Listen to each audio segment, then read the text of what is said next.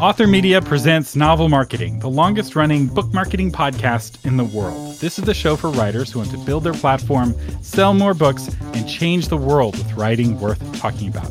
I'm your host, the professor of book marketing, Thomas Umstattd Jr., and today we're going to talk about crowdfunding. If you ever had an idea for a book, but weren't sure if there was a market for it, or perhaps you just don't have the funds to make your dream happen, but you know there's an audience who would happily help pay for it in exchange for a copy of your book.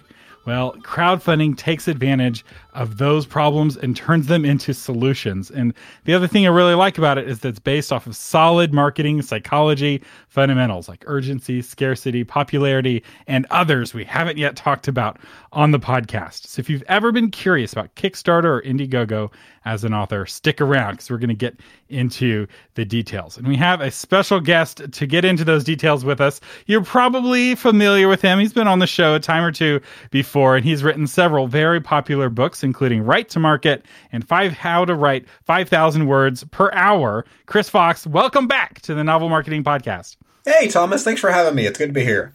So what is crowdfunding? For the people who heard the term and they're like, what on earth is that? Crowdfunding is what we wanted as little kids when we thought about writing for books. The ability to go to everyone, the internet, the world, and say, hey, listen, I want to make this cool thing, but I don't have the resources to do that. If you guys will each pledge a little bit of your own resources, we can make this really cool thing together. And if your offering is good enough, then you get enough, geeks to come together in whatever your hobby is, and they fund it. That's right. It's in some ways, it's not too different from like church, where they pass the plate to fund the church, right? Some people put a little bit, some people put a lot, and some people don't put anything, but everyone gets to benefit from the kind of crowd backing of the activity.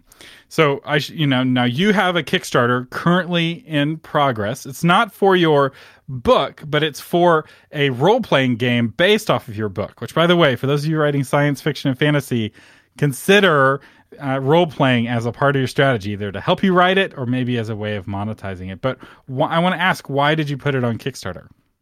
I decided to go to Kickstarter because I figured that would be the best way for me to raise awareness. I've funded the game primarily with my own resources just from my fiction sales, so I didn't necessarily need the income from the Kickstarter, but I decided, okay, if I take the money from the Kickstarter and I make that the art budget for the game going forward for the next 12 months, that's sort of a great way to kick it off. And since I knew there'd be a lot of people that were excited about the novels, I was gambling that they would also be excited about the role-playing game and maybe jump on board the Kickstarter. Yeah, now the first step of crowdfunding is building a crowd. So walk us through what you did to build the crowd ahead of this campaign. I did very few of the traditional things that I think you would do with a Kickstarter. So normally what you would do is you'd spend, 3 to 4 months raising awareness. You would go on podcasts. You would make posts. You would create free content you could give away through content marketing. Like, let's say you're going to do a crowdfunding for an audiobook. Maybe you create an audio sample and you put that in a Facebook ad and you let that float around the internet and you see if you can get people to listen to the sample and then get interested in the Kickstarter when it does finally go live. Most crowdfunding sites will allow you to set up a page long before it actually goes live so that people can see that you're going to start a Kickstarter on a certain date. So I would recommend building that awareness as soon as possible. I just had my first child, so I did very little of that myself. I'm fortunate enough that because I've been a fiction author for as long as I have, that was the audience I was turning to and asking for help. So my crowd has been sort of built from my fiction. Well, and you've been hyping this game for a while. I mean, I listened to your Magitech audiobooks, last year or the year before, and you were talking about the role-playing game that you were working on developing, and I think the letter to the reader at the end, or you were mentioning it, and so as I was reading the books, I was like, oh, I can see how these characters could fit into a role-playing game. So you're definitely building anticipation kind of organically. Were you doing that consciously, or did that just kind of happen by accident? I think mostly that was just my enthusiasm, so it was a happy accident. I wanted people to know because I was so excited about it, and I've been running sessions of the game for several years now, so I always knew it would be finished, but I didn't realize it would take as long as it did to get that much artwork. That's right, because you're giving away the game for free, right? Like, people can just go to your website and get the rules for the game. So why would somebody back this project if they can get the game itself without spending any money? The beautiful thing about gamers, and I love this about them, is we all want a physical copy of the book. You want to have a hardcover book, or even if you're a huge technophile and you love your iPad and you read all of your role-playing books on the iPad, you still want to have something you can hold in your hands. And so lots and lots of people want to purchase a physical version. Some people wanted an autographed copy. Others wanted to have their name in a novel or have a short story written about a character that they'd conceived of. So there's lots of things you can offer if fans are in love with a universe. They want to deepen their connection with that universe. So if you think about like Star Wars as an example, if a Kickstarter were being run for Star Wars and you could get your own lightsaber made, lots of people would pay a whole bunch of money to do that. Yeah, so what I love about that, we talked about this on an earlier episode about taking advantage of both scarcity and ubiquity. So, and savvy authors do this with their books. You've got the ebook that can sell an unlimited number of copies. Anyone can buy it cheap. But you also have artifacts, rare, expensive versions of the book, whether it's a signed paperback or a hardback or even a signed and numbered limited edition book that you sell for a lot of money. And that's what you're working into your crowdfunding campaign. So you've got, cheap levels, but you also have really expensive levels that are, limited and rare and scarce. Walk us through those kind of pricier reward levels that you have. Yeah, absolutely. And to be clear, I didn't expect any of these to be pledged at. I didn't think anybody would actually give me this amount of money for the things I was offering, but I figured, hey, I'm going to try anyway. So initially you have various versions of the games at different prices, ranging from $20 will get you the PDF, up to $100 is going to get you a hardcover copy of the RPG. And then beyond that, you start getting into some very expensive rewards. So the first one that lots of people are taking is $180 for a signed hardcover. And what that means is I'm going to take time to write a very personalized message to each of those 10 people and send them that book. And I think that's why they were interested. You were talking about an artifact. This is as much of an artifact as you can get. The first page of this book has their name on it. It's just the people that backed it. It's going to be 10 people on one page. And obviously they were really excited. So those are almost already gone. And we're only, 10 days into the Kickstarter?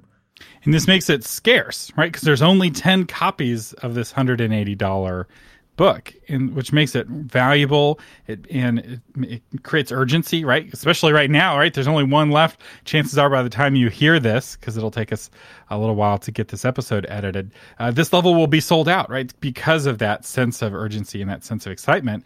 And yet 10 people at $180 each, that's $1,800. That's a good amount of the way towards your goal. Right. That's quite a bit of the artwork I'm looking to make with the funds from this. The next couple levels are even more nuts. For $400, they can add a character to the official novels. And for $600, I'll write a short story about their character, and that'll be one of the chapter intros in the book. And both of those have had a couple of backers so far. And these are short stories you're going to write anyway. Right. So this is work I already had slated. Yeah, it's no additional work for you. And yet they now totally feel a sense of ownership in the project because the work you were going to do about, some random character, you're now doing about them. And this is very reproducible. So a lot of you are like, oh, this is a video game or a board game. How can I use it for my book? The names of the characters in your book could be up for auction. People would potentially be willing to spend a lot of money to have a character named after them. And I've seen this done in crowdfunding campaigns quite a bit. People love to be immortalized, especially by an author that they love and respect. And I'm taking it a step further. I didn't put this in the reward, but I'll actually be doing a Skype or a Zoom call or whatever platform they want to do to talk about the stuff that we're creating for them. And one of them is a 16-year-old kid in Florida. And his dad bought this for him, and he's super excited because he loves the Magitech Chronicles. And so for me as a creator, it's tremendous fun. I actually get to work with my super fans, and that is a real privilege, in my opinion.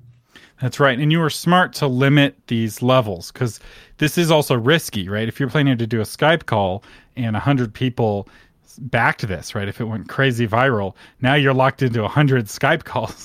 For an introvert, that's the special hell, right? You wouldn't want that. And yet this one is limited to just 6 people or just 8 people, depending on the level. And 8 Skype calls, that's totally manageable, especially if each person's paying $600 for that level. Exactly. So you've got that scarcity where there's only going to be a few of them. And then you also have, it's more of a manageable workload for me.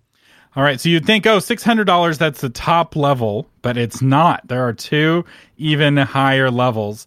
And I will say there's a rule of thumb here that different people want to back at different price points. And there's a certain kind of person that's going to want to back at a really high price point. And I experienced this with my book. I had a $10,000 goal for my book that I put on Kickstarter, and my biggest backer backed, I think, at the $1,500 level for $2,500. So he overpaid $1,000 on purpose because he wanted the campaign to succeed. And that one backer, who I had never met, this was a stranger to me. We had friends in common, but I had never met this person. And that $2,500 was the difference between success and failure on the campaign, and it really made a difference. So tell us about your super big level. One of my super big levels is unlikely to get any backers, but that's sort of due to external circumstances. I'm at ground zero for the coronavirus. Yay! I'm in Northern California. And so there's starting to be cases that are in the area, and I'm talking about flying people out to come attend a game in this area that I'm running. So no one has backed it so far. I'm not sure anybody will. And I was asking $1,250 for that $1,250 I'm paying for the hotel for one night. And then we would hang out and actually run the game that I'm creating. That one I don't think I'll get any takers for. But the most expensive level was the very first pledge, so far as I can tell. That's $5,000 or more. I offered up a license to the RPG. So when the RPG is done and the system is fully created, if somebody has a series of novels or a successful IP and they want to skin that IP over a role-playing game, we can help them with that process. And I wasn't sure if anybody would take this, but to my shock, somebody bought it on the first day.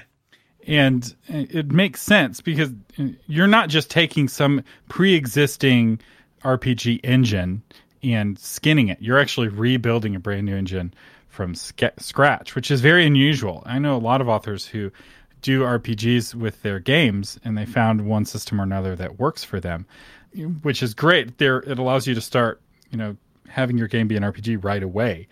And yet, this is one of the advantages of doing it from scratch is that you can license it. Right. It's tremendously difficult unless you're hugely into statistical analysis, sociology, psychology, economics, and a whole bunch of other disciplines. It may be beyond the scope of what most people want to do, but if you're somebody who grew up playing Dungeons & Dragons and you love role-playing games and you also happen to be a writer, it's a great idea to make your own game if you've got the time. Right. So this may not be reproducible, for your typical author of creating a system from scratch, but I don't want you to think about, reproducing it in that way. Just think outside the box a little bit of what kind of really high level reward could I put here? And one that a lot of authors do is I will speak at your event. And that was what my top event was. I think it was $1,500 and I'll come and speak at your event on the topic of the book. And what's interesting is that the backer at that level never ended up having me to speak because he just wanted to support what I was doing. He was supporting the cause, not because he was booking me to speak. But it's a really easy thing as an author, especially if you're writing nonfiction. You want to do more speaking gigs. You can sell those speaking gigs through here. And another thing that you could do is sell your books through here. So I know, Chris, you're not doing this, but you could create a bundle of get a signed copy of every one of Chris Fox's books for $500, something like that, for your super fans who are also wanting your paper books. So there's a way of cross-promoting different products if you wanted to. Oh, I'm totally adding that by the end of the day. There you go. Get you some consulting right here, and it doesn't cost you much to give. Right, you've got those books in stock already. It's also a really great sweetener that you could add to your other levels. Speaking of sweeteners, actually, I've noticed that you've got some stretch goals. So your original goal for the campaign was $6,000, which you, thanks to your $5,000 backer, got within 2 or 3 hours. I think it funded very quickly. Mm-hmm. And now you're up to $15,000. And how Kickstarter works is that it's all or nothing. So there's a huge incentive to get a Kickstarter funded, because if you have a $6,000 goal and you only raise $5,000, none of the people who pledged, none of their credit cards are charged, and you receive no money, which is really great because it makes failure very inexpensive, right? The worst thing you want is to commit to spending $6,000 on art and printing hardback books, and you only have $4,000 to cover those expenses. But then the question is, how do you continue motivating people to back and to spread the word about the campaign after you hit your goal? And the solution that a lot of Kickstarter creators do, and I notice you've done this as well, is you've created stretch goals. So what is a stretch goal? And then walk us through some of your stretch goals. So stretch goals are unofficial on most platforms, so far as I can tell. And basically what we were saying is, okay, let backers, if you hit a certain financial milestone, we'll do extra beyond what we've already promised in the Kickstarter. So my Kickstarter is saying, I'm going to give you this base game and you can play the Magitech Chronicles. And then our first stretch goal is $15,000, which we just hit this morning, as a matter of fact. We'll create a line of 5 miniatures that they can use to play the game with. So miniatures are optional if you play role-playing games. Some people use them, some people don't, but most people do in the groups that I've played in. And oftentimes you'll be forced to use miniatures for other games because you don't necessarily have them for a niche game. Well, we're pleased that we can now offer those because we hit this stretch goal. We got, more money than we were expecting, and that's part of what we're choosing to use the funds for. And there's a series of goals beyond that as we get higher and higher, tiering all the way up to $40,000. And we're willing to do a whole bunch of different things at these various levels if fans help us hit them. And what's good about a stretch goal is that it keeps people motivated. But the key to stretch goals, because you can really get yourself into trouble, is you have to do the math ahead of time. So where they make sense is when there's really good economies of scale, where because we have 10,000 people ordering this product, our cost on a per unit basis has gone down, and we can use that extra savings to improve the product somehow. So we were going to have plastic tokens, but we have a stretch goal at $100,000 to have metal tokens, that sort of thing. And if you've done your homework ahead of time or you're doing your research during the campaign, you can do that where it doesn't bankrupt you. Another way that's a really great kind of stretch goal, especially for authors, is you put your audiobook production in as a stretch goal. And so let's say it costs $5,000 or $10,000 to fund your book, the cover and the editing. You've done your budget, and you've found a audiobook narrator that for $3,000 will make an audiobook version. Well, you could set a $5,000 stretch goal because you want some extra room in there for unanticipated expenses, and say once we hit that extra $5,000 total dollars of backing, then everyone gets an audiobook. So you kind of upgrade the backing levels that everyone else has backed at. And that works really well with a digital gift, right? Because there's no per unit cost. Whereas like these 5 figurines, that's riskier. Actually, you'll notice that's a digital reward. So if you read carefully, I'm giving them the files so that they can create their own miniatures, but we're not printing the miniatures themselves. So very smart. So they can, on their own 3D printer, they can make them themselves, but you're not actually manufacturing them and sending them out. Exactly. And it was for that reason. All of our rewards are digital. All of them.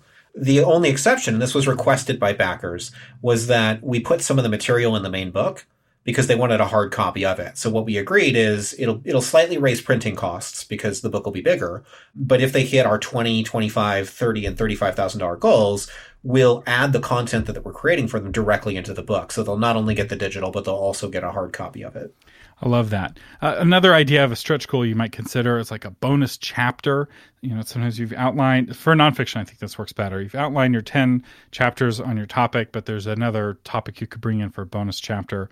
Could be interesting. Or a special backers only Q&A or webinar. It's some kind of online event that only the backers can come to and only if you hit a certain level. These are nice in the fact that they don't cost you much on a per person basis or anything on a per person basis, but they give value to everyone. And I fully support your make it yourself stretch goals because manufacturing those totally changes all of the economics of everything else you're doing. It changes how profitable each reward level is for you.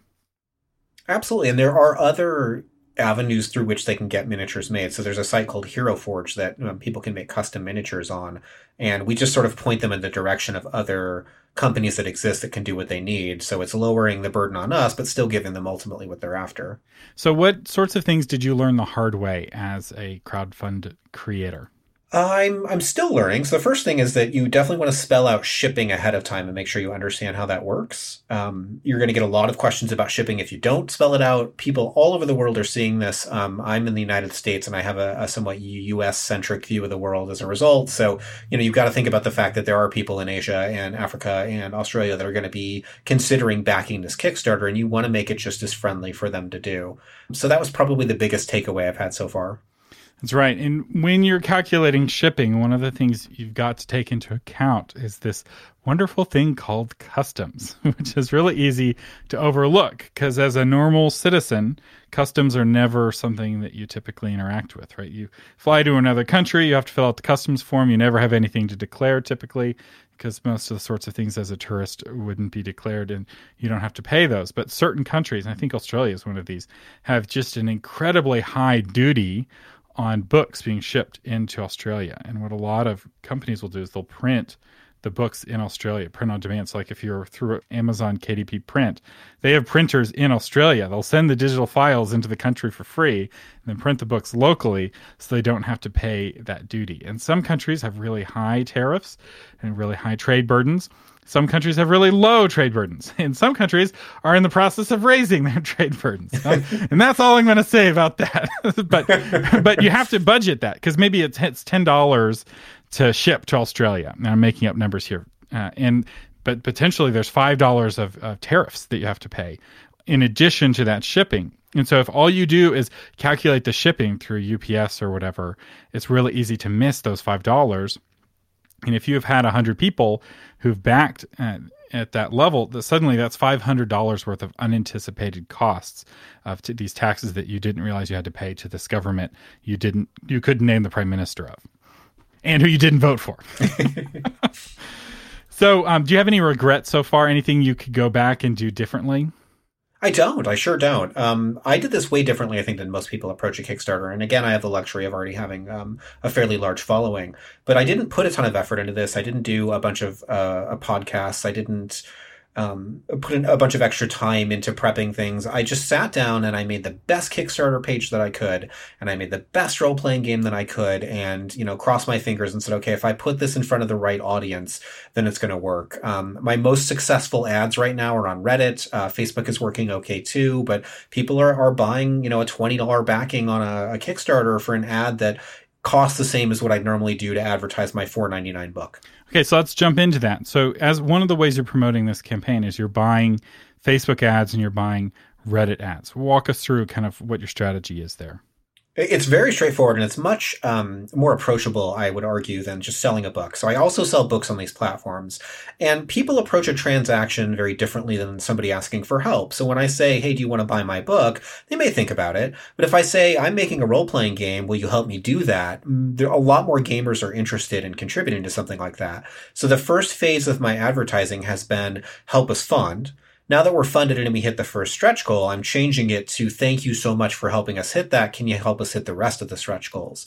And it's my contention, and I guess we'll see if this is true, that more people will get interested because they're not only getting the base, they've already gotten the first stretch goal, and if they push, they're going to get more stuff. So it's going to just increase the value of what they get. Which is the fun thing about stretch goals. It keeps your backers motivated to keep spreading the word.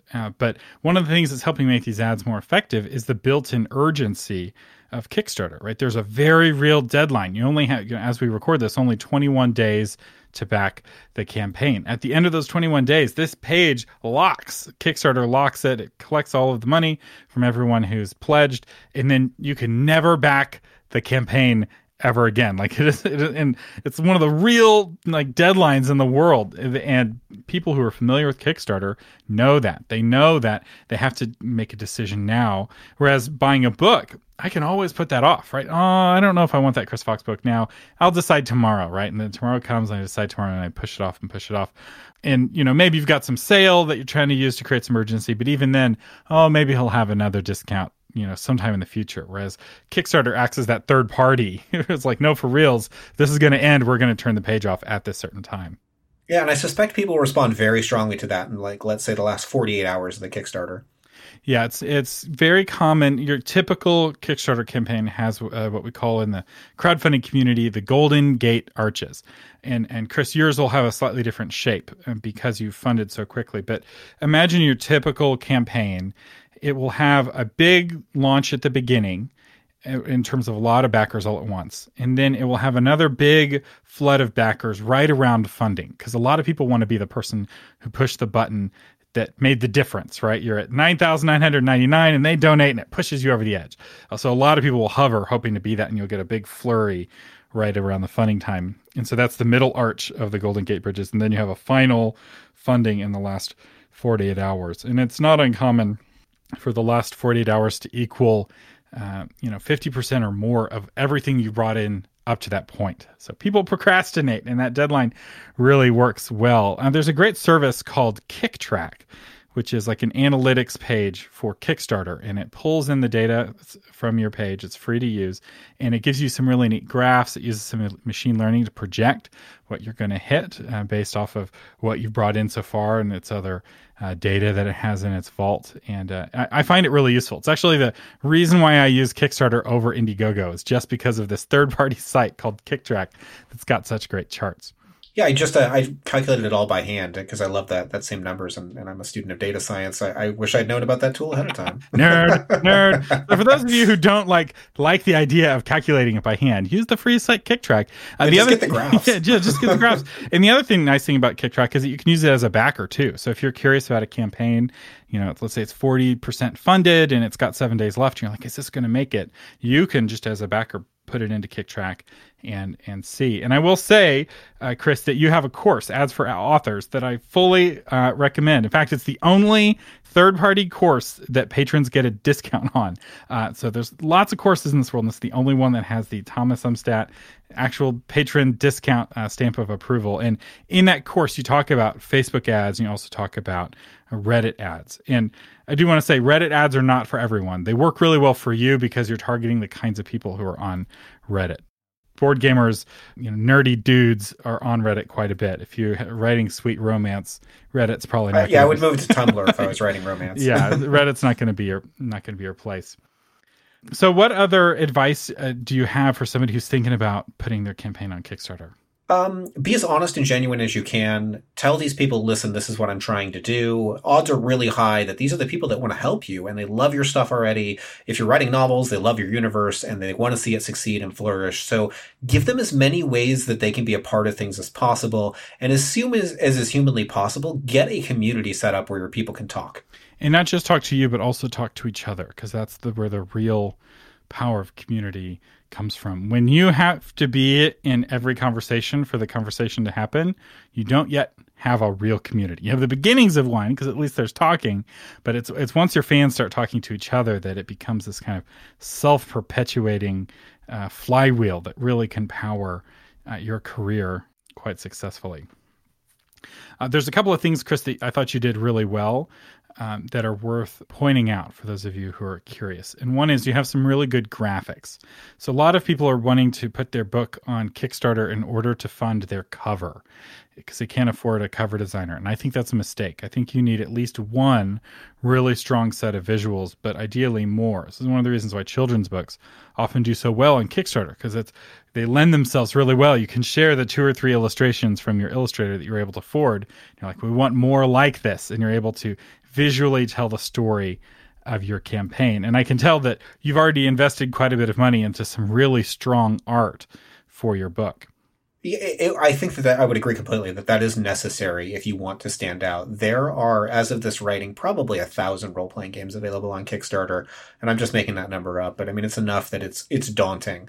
If you're going to stand out even slightly, you have to have top-notch artwork, and you have to have a great value proposition. So this is one of those things where I wouldn't use Kickstarter to get the first chunk of money for a project. I would find another way to get enough, like Thomas suggested, to at least have a cover made and get my whole proposition together, and then I might think about Kickstarter.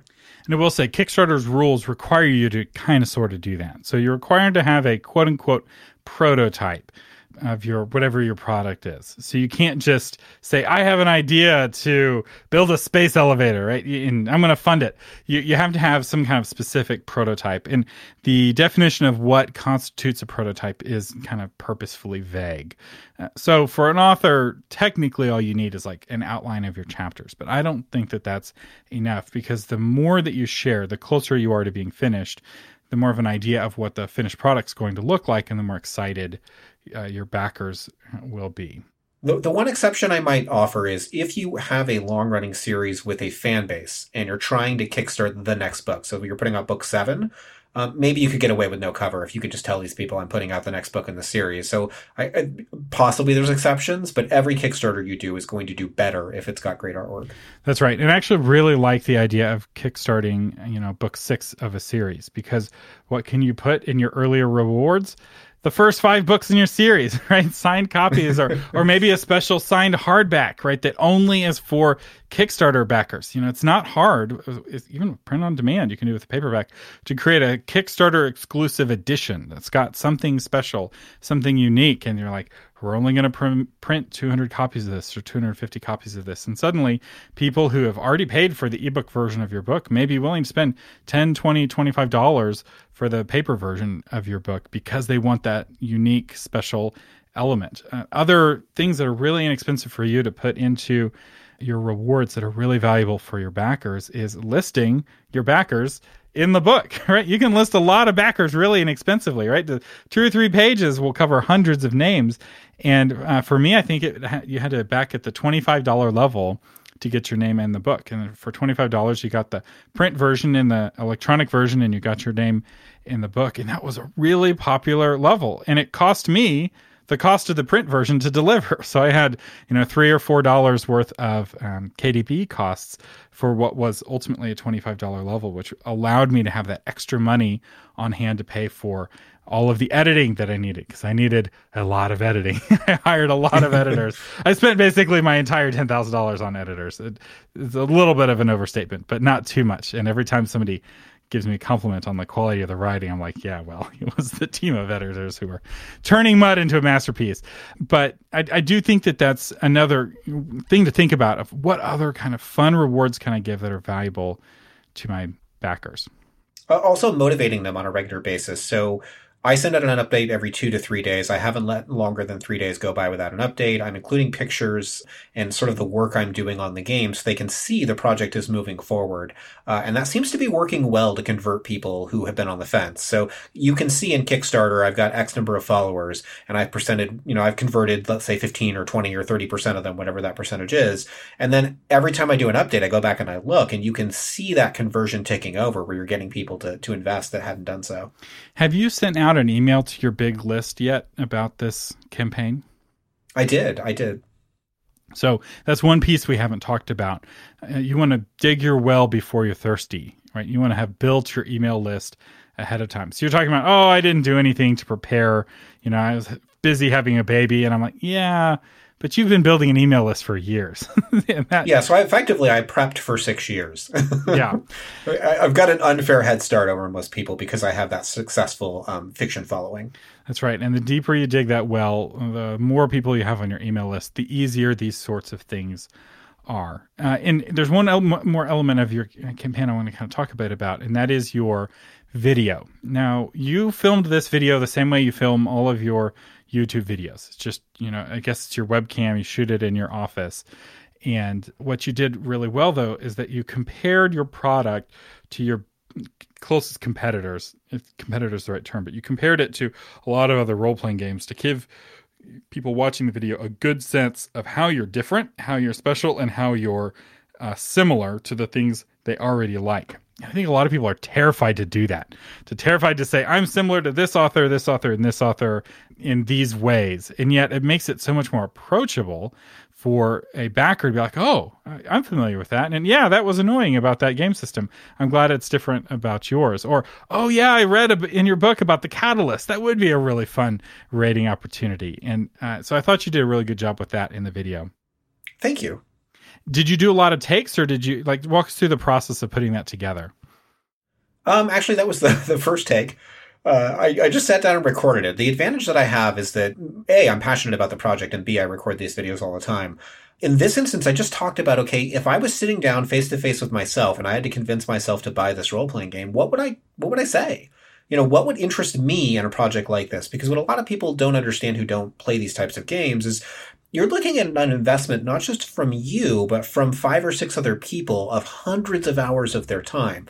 And so before you're willing to make that kind of investment, you need some sort of, assurance that it's worth that time. And so when I crafted the video, I was trying to give those assurances about why it might be worth their time to invest. That's right. It takes a lot of work to go battle space aliens. And with these games, and for those of you who aren't familiar with role-playing games, basically it's an interactive story where you tell a story together as a group of people, and occasionally you'll roll dice to help, move the story along or figure out how things move. In some ways, it's similar to like the dad coming up with a story for his children at night, and the children have a voice in how the story goes, but with dice. I mean, I guess if I was to summarize role-playing game on a really kind of basic level, but one of the things that makes it a lot of work is that you have to create your character at the beginning before you get started, and there's all these questions to answer about your character. You have to create their whole backstory, and for authors it's really fun, but it also can take a long time because they write an epic backstory about the character and put in all their stats, etc. Yeah, it can definitely be a lot of overhead, and it's really daunting to convince a group of people to try to pick one of these up. You need someone who's willing to read effectively a college textbook, understand how all the systems work, and then teach a group of people to play that game, and that's a big ask. All right. Well, we're just about out of time. Do you have any final tips or encouragement? Keep writing. Keep writing. Keep building that email list, I will say. Because if there's one thing I want you to take away from this, it's how easy this has been for Chris. I mean, he did a lot of things right with his campaign, but he didn't work that hard. I mean, he had a baby. But it was okay because he'd already done the work over 6 years building the email list and building up trust and relationship with his readers and working in this game and referencing it in the book so that a lot of people were aware that the game was coming. And that groundwork, building the crowd, if you can get a good enough crowd, the funding is easy. And that's what we're seeing. Chris so far has raised $15,000. I wouldn't be surprised if he doesn't hit closer to $30,000 when this is all said and done. We'll have a link to chrisfoxwrites.com. We'll also have a link to magitechchronicles.com and a link straight to this Kickstarter page, which, Chris, I was not able to find a link to it on your website, so you might want to add it to your sidebar for the next 21 days. We'll also have a link to the Ads for Authors course and a link to KickTrack if any of you want to play with that and take a look at the charts and get a sense of how that works. Our sponsor today is the Ultimate Crowdfunding Course. So this is the course that I put together on crowdfunding. And fun fact, it was the first ever crowdfunding course to successfully be crowdfunded on a crowdfunding platform. So it's a little meta. Others had tried before and failed. This was the first one to succeed, and it's specifically for authors, how to crowdfund your book. I've helped novelists crowdfund, I've helped children's book authors crowdfund, and I've helped nonfiction books crowdfund, raising tens of thousands of dollars to make indie books as professional and successful as possible. And we break it down step by step, what to do ahead of time, what to do during, and what to do after. It's based off a lot of lessons I learned the hard way to having both successful and failed crowdfunding campaigns. And we'll have a link to that in the show notes. And our featured patron is Michael Jack Webb, author of Infernal Gates. Time is running out for Ethan Freeman, an ex-Special Forces Ranger, to stop a conspiracy to free the Destroyer and his horde of fallen angels. So thank you, Michael Jack Webb, for being a patron of the podcast, helping us stay on the air. Patreon, which we use, is a crowdfunding platform. It's a little bit different than Kickstarter, but many of you are using that to keep us on the air, and I really do appreciate it. And if you can't afford to become a patron, you can always help the show by just sharing a link to this episode in a Facebook group of authors who you think would find it helpful. You've been listening to Thomas Umstattd Jr. and Chris Fox back from his hiatus on the Novel Marketing Podcast. If you want to find show notes for this episode or to get new episodes delivered to your phone automatically, visit novelmarketing.com. Thanks for listening.